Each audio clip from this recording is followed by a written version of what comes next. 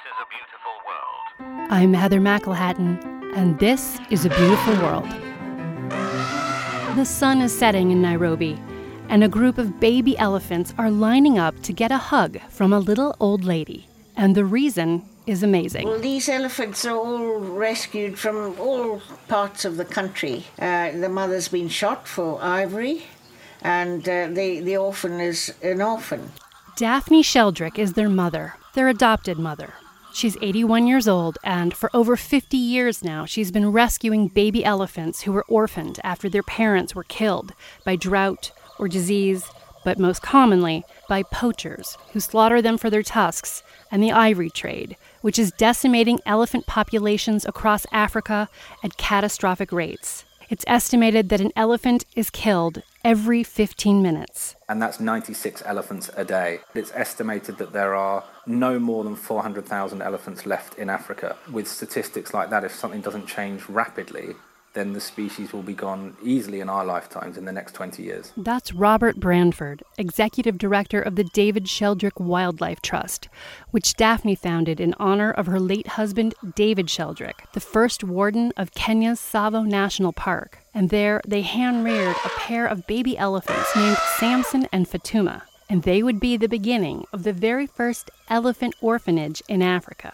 Today, the Sheldrick Center has helped save hundreds of orphaned elephants and return them to the wild. When we have an elephant rescue, it's all hands on deck. We have to immediately charter an aircraft, get together our rescue team, and then the rescue kit. So we need to take milk, we need to take water, we need to take a mattress, we need to take ropes, we need to take blankets. We need to make sure we've got everything so that when we get to that elephant, we can give them the best chances of survival. And the best chance of survival for an orphan baby elephant, according to Daphne, is to replace its family immediately. To an elephant, the family is all important. Elephants mature at about the same rate that humans do. They depend on their mothers for milk and their families for protection for up to the first 10 years of their life. And without their families, elephants die. This is where the keepers come in. Keepers are humans that become elephant family.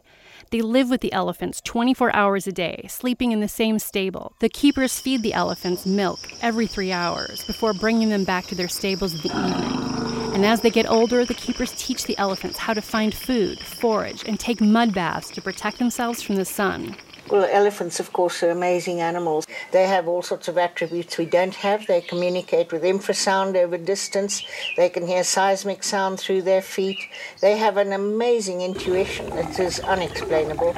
And they have all the emotions of the humans. All elephants are very, very maternal. Even here in the nursery, little babies that are only 2 years old, like a human child of 2, are caring and motherly towards the smaller ones. They all want to be close to the little one, to protect it, to love it, and to comfort it, and so on. They can teach us humans such a lot about caring and about compassion. You know, they have all the best traits of humans and not many of the bad.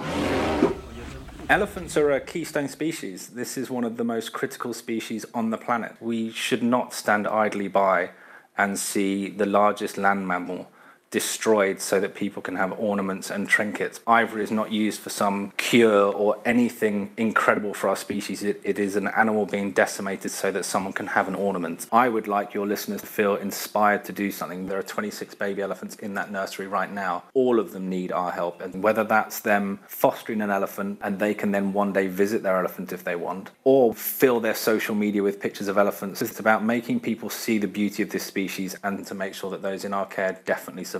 Get that message out to the wider world so that actually this whole species, which is being decimated, has a future. You can also go meet the orphan elephants online. Google Maps has mapped the entire Sheldrick Center, allowing you to explore these magnificent creatures and their world up close, one step at a time. I'm Heather McElhatton, and this is A Beautiful World. Brought to you with help from the Pollad Family Foundation.